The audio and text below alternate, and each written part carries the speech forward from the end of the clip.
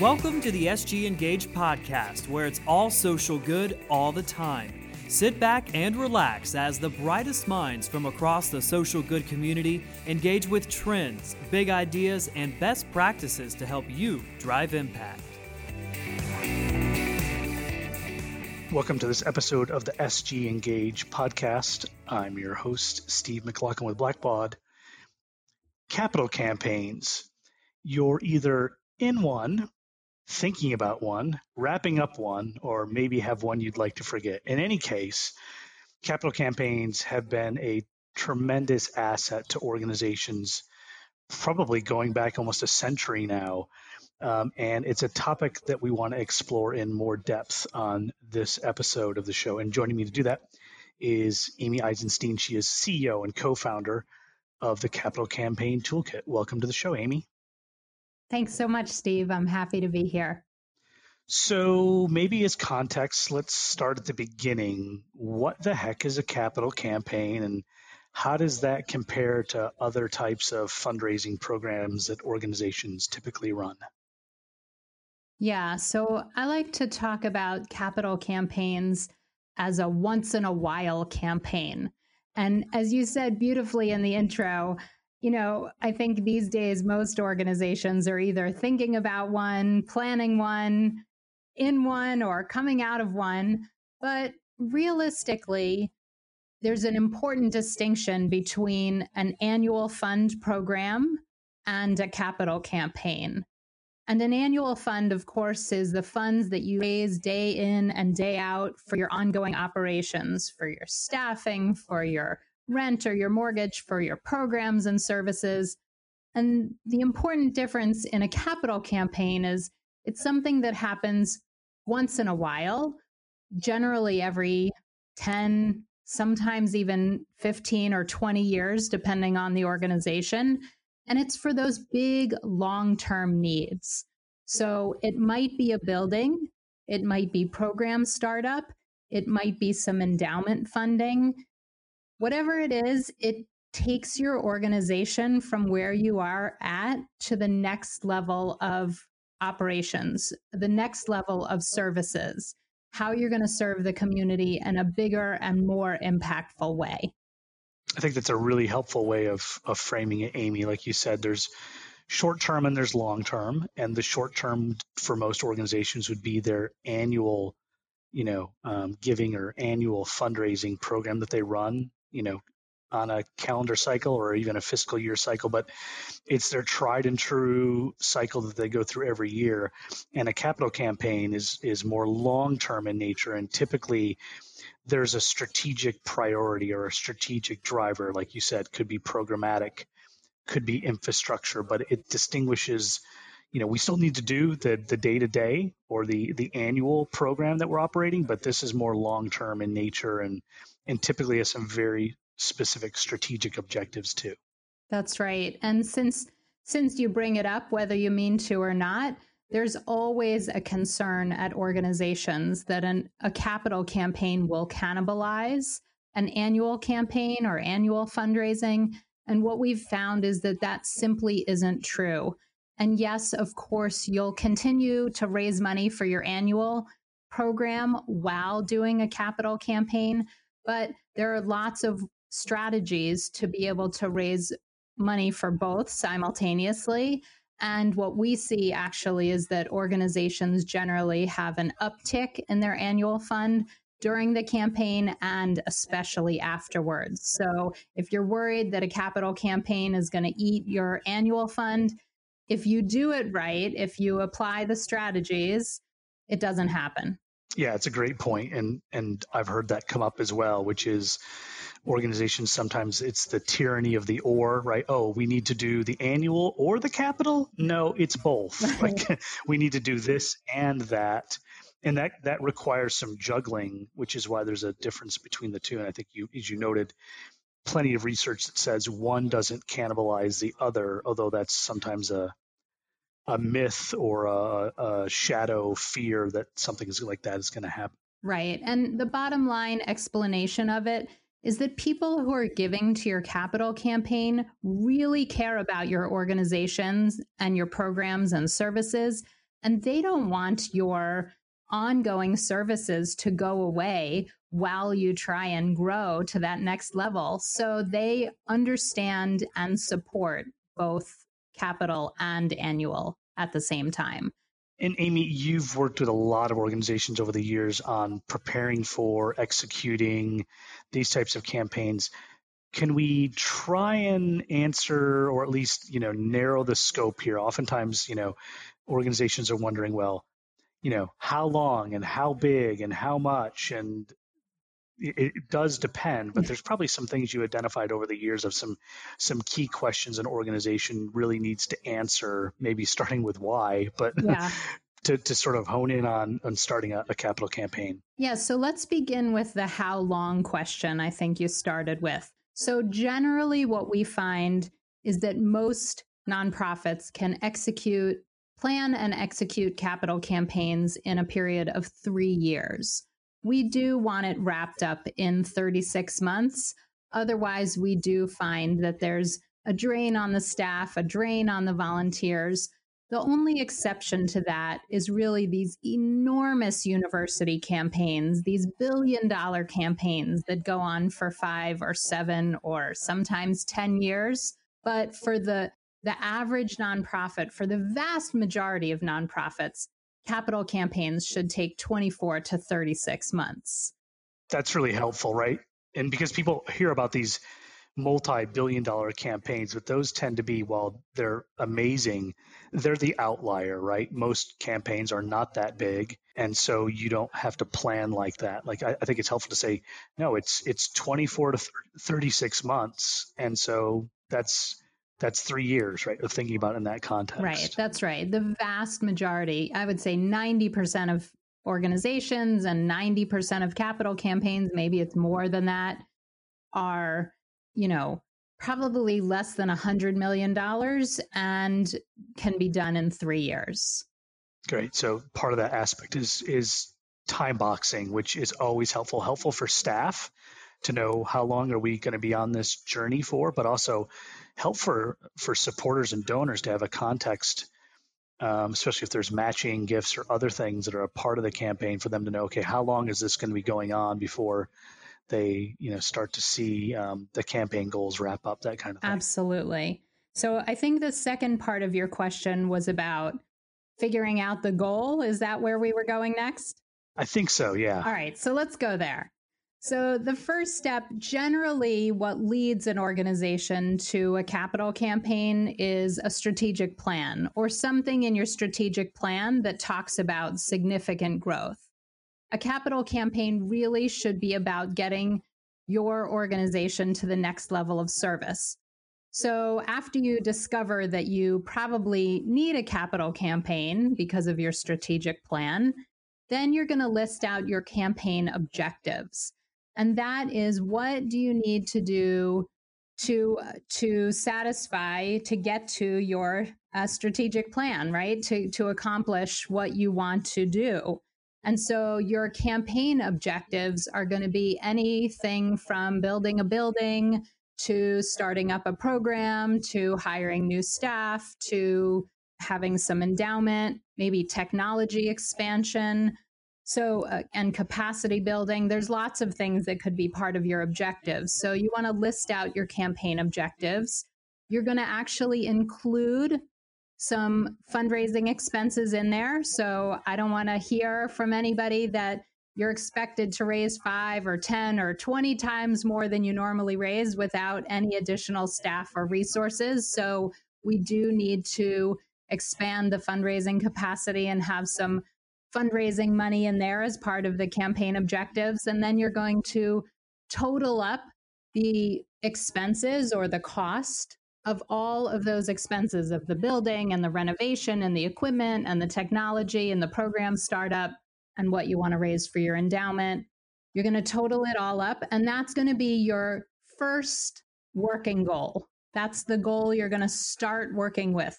That may not be the ultimate goal that you announce publicly towards the end of your campaign, but that's going to be the initial goal that you start to work with and that you build your case for support around. And that is why people should give you that money. Does that make sense? No, absolutely. Yeah. It sort of pulls together a bit of the who, the what, the when, but I like the fact that you noted some of this is qualitative, but a lot of it's quantitative, right? What will this cost? Or if we want to endow this program, if we need to invest in a new facility or fix an existing one, we need to know the quantitative parts of that, right? What's that going to cost? What will it take us to get there? What's the investment look like? Not just, sort of the qualitative, poetic sentences, but like the dollars and cents that we're really talking about here. Right. And at this early stage of your campaign, while you're still doing some of the planning and thinking about it, I really encourage you to think big. This is your opportunity to expand your programs and services in a way that's really going to serve you for the next 10 or 20 years. The thing that breaks my heart most is when I go into an organization after a campaign and see that a year later, they've already outgrown the building that they just built because they didn't dream big enough and they were too nervous to really go for the goal. And so they scaled back the project and scaled back the project and scaled back the project to sort of the minimum that they thought they could raise. And then all of a sudden, a year later, 2 years later, they're already in a jam because they've outgrown it. So at this early planning stage, I want you to dream big. If you want that Olympic size pool, put it in those plans. We can cut it out later if we figure out you can't raise the money for it. But now's the time to dream big. Yeah, I really like that. And it's also because when you're engaging with supporters, we're talking about gifts of impact and gifts of transformation. And so to engage those donors at that level, it's got to be about dreaming big to get them to say, wow, okay, I want to be part of that. I want to help make that happen versus that's okay. I'm sort of with you. Yeah, that's the right word to use. Thank you for raising the word transformational. That's what it should do. It should change the way your organization functions. And so it should have a transformational impact on your community, on your organization, on the people you serve. And your donors and prospective donors should be excited by the vision. So it should be big. Amy, are there other elements you found that are just essential to be successful at a capital campaign? Yeah, so there's probably 5. Some of them we've covered. I'll go over them really quickly that I like to talk about in terms of elements of a successful campaign. One is the clear and compelling vision, right? It has to be compelling and it's got to be clear to donors what you're doing. You want to have a strong volunteer leadership base. That can be in the form of your board. It can be in the form of a campaign committee, but strong volunteer leadership. We want also, of course, a strong donor base. So we want donors who have been around for years or decades, if possible, supporting your organization at various levels. A passionate and committed staff and leadership is critical. And finally, an organized and effective plan. So those are the 5 really key elements. I think the only other thing that I would add is that you want to have the possibility of success. And what I mean by that is that once you figure out what your working goal is, and you're going to put it into a gift range chart, which we may or may not get into, but basically it's a table of gifts that talks about how many gifts you need at what gift size or gift amount you need to get to your goal. And you need to have donors who have the capacity to give those lead gifts in order to have that element of a possibility, a real possibility for success. So I think that's key as well. Yeah, I'm glad you brought up the gift range chart because it's an example of we're going to go from the hypothetical, theoretical to the practical, tactical really quick, which is, okay, our organization has a goal. Part of the capital campaign is we're trying to raise $30 million. You're going to quickly get to, okay, well, to raise that amount, you're going to need X number of gifts at this level, Y number of gifts at this level, Z number of gifts at that level, right? There's a way you back into that gets into the sort of the practical feasibility of what we will have to do in order to achieve that. And those gift ranges are also how you balance out, we're still going to do the annual program, This is in addition to it, and this is what we're going to have to be able to do in many cases. Yep, that's exactly right. Now, I've heard over the years a lot of, I don't know if it's tribal knowledge, old tales from days gone by of things like, well, you need a silent phase. And in the silent phase, you need to raise 1/4 of the total divided by 7 and multiply by pi. And can we talk about what you found works, doesn't, that you've just found, like, look, you can do all this planning, but there are a couple really critical things that you found from just seeing this many, many times before? Yeah, I don't know if you could hear me smiling through the microphone, but I love, there's this sort of mystical, magical sensation around campaigns that only campaign consultants know these magic formulas, but, we're happy to share them.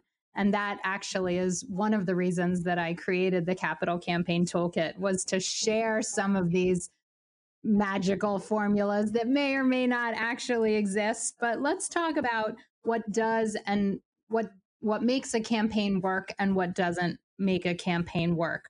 So some of the things that really lead to successful campaigns are processes.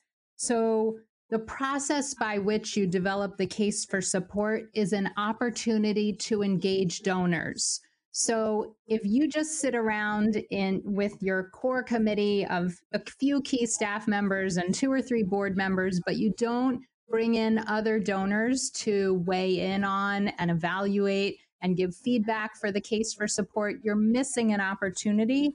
And it's one of the important processes of the Capital Campaign that really makes it work.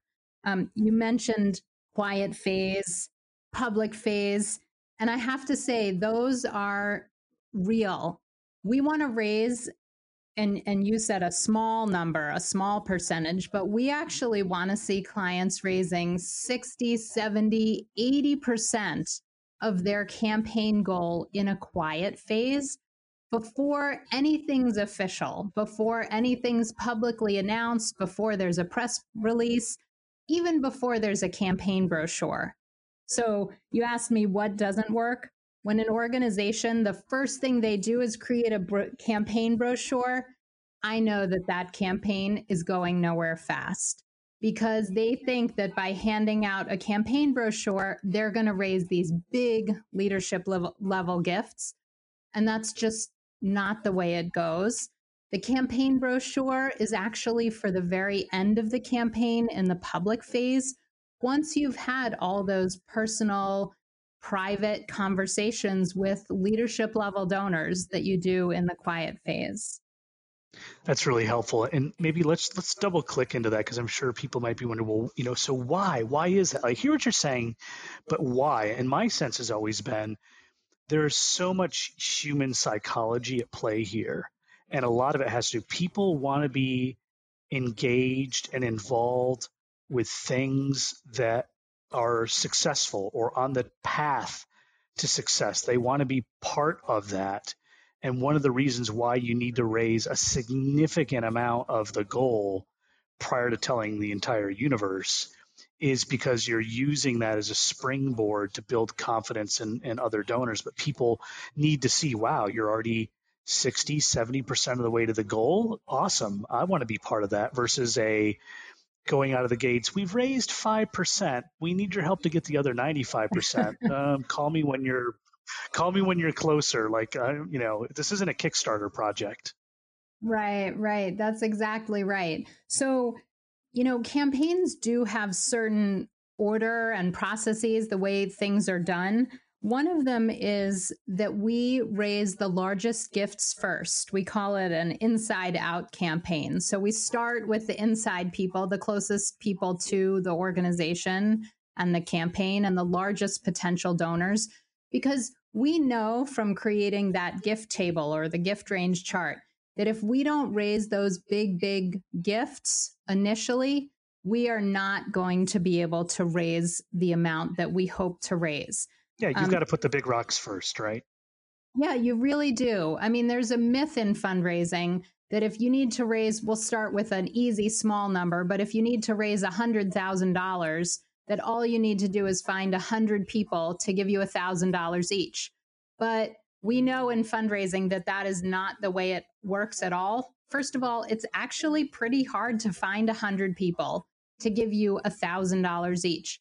So if you need to raise 100,000, it's much more effective to find 10 people, one person that can give you $20,000, 3 people that can give you $10,000, and there from the first 5 gifts, you've raised half the goal. That's how campaigns work. And so we have to go to these big donors first and secure these gifts in a quiet, private sort of way to see if the campaign's going to work. The good news is that once you've gone through that quiet phase and approached your largest potential donors and the people that are closest to your organization, you have a pretty good sense about whether or not you're going to get to your goal. And you have an opportunity before you've announced in a big public way or created that brochure or done a press release to adjust the plans and adjust the goal. So the worst thing that can happen to an organization is that they have this big public announcement and then they never get anywhere close to their goal and they don't do the project. It's bad for the organization and bad for the donors for a lot of years to come. It's hard to come out of a failed campaign. And so we'd always rather, of course, see a successful campaign. Even sometimes that could mean scaling back the project, and that's okay.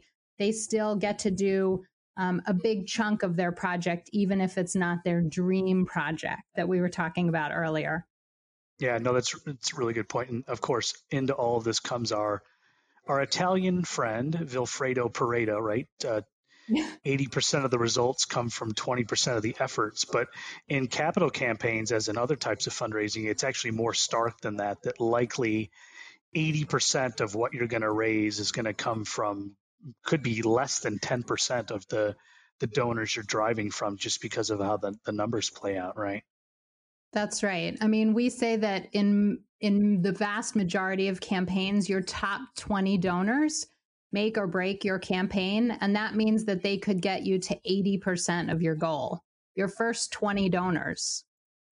Yeah, no, it's a great point. This is all helpful, but of course, we're recording this in 2020 and what's the phrase? I keep wanting to not call it the new normal, but we're in a different normal. It's not normal. Nothing is normal about this, but yes, I know what you mean. What is the state of capital campaigns in the COVID-19 world we're living in at the moment? And maybe where do people need to adjust course or expectations? Well, I have to say that, of course, there was a pause early on in the pandemic. But the reality is that we've found that most organizations, their case for support has strengthened during this pandemic. That means their need for services has increased. Their need for existence has grown.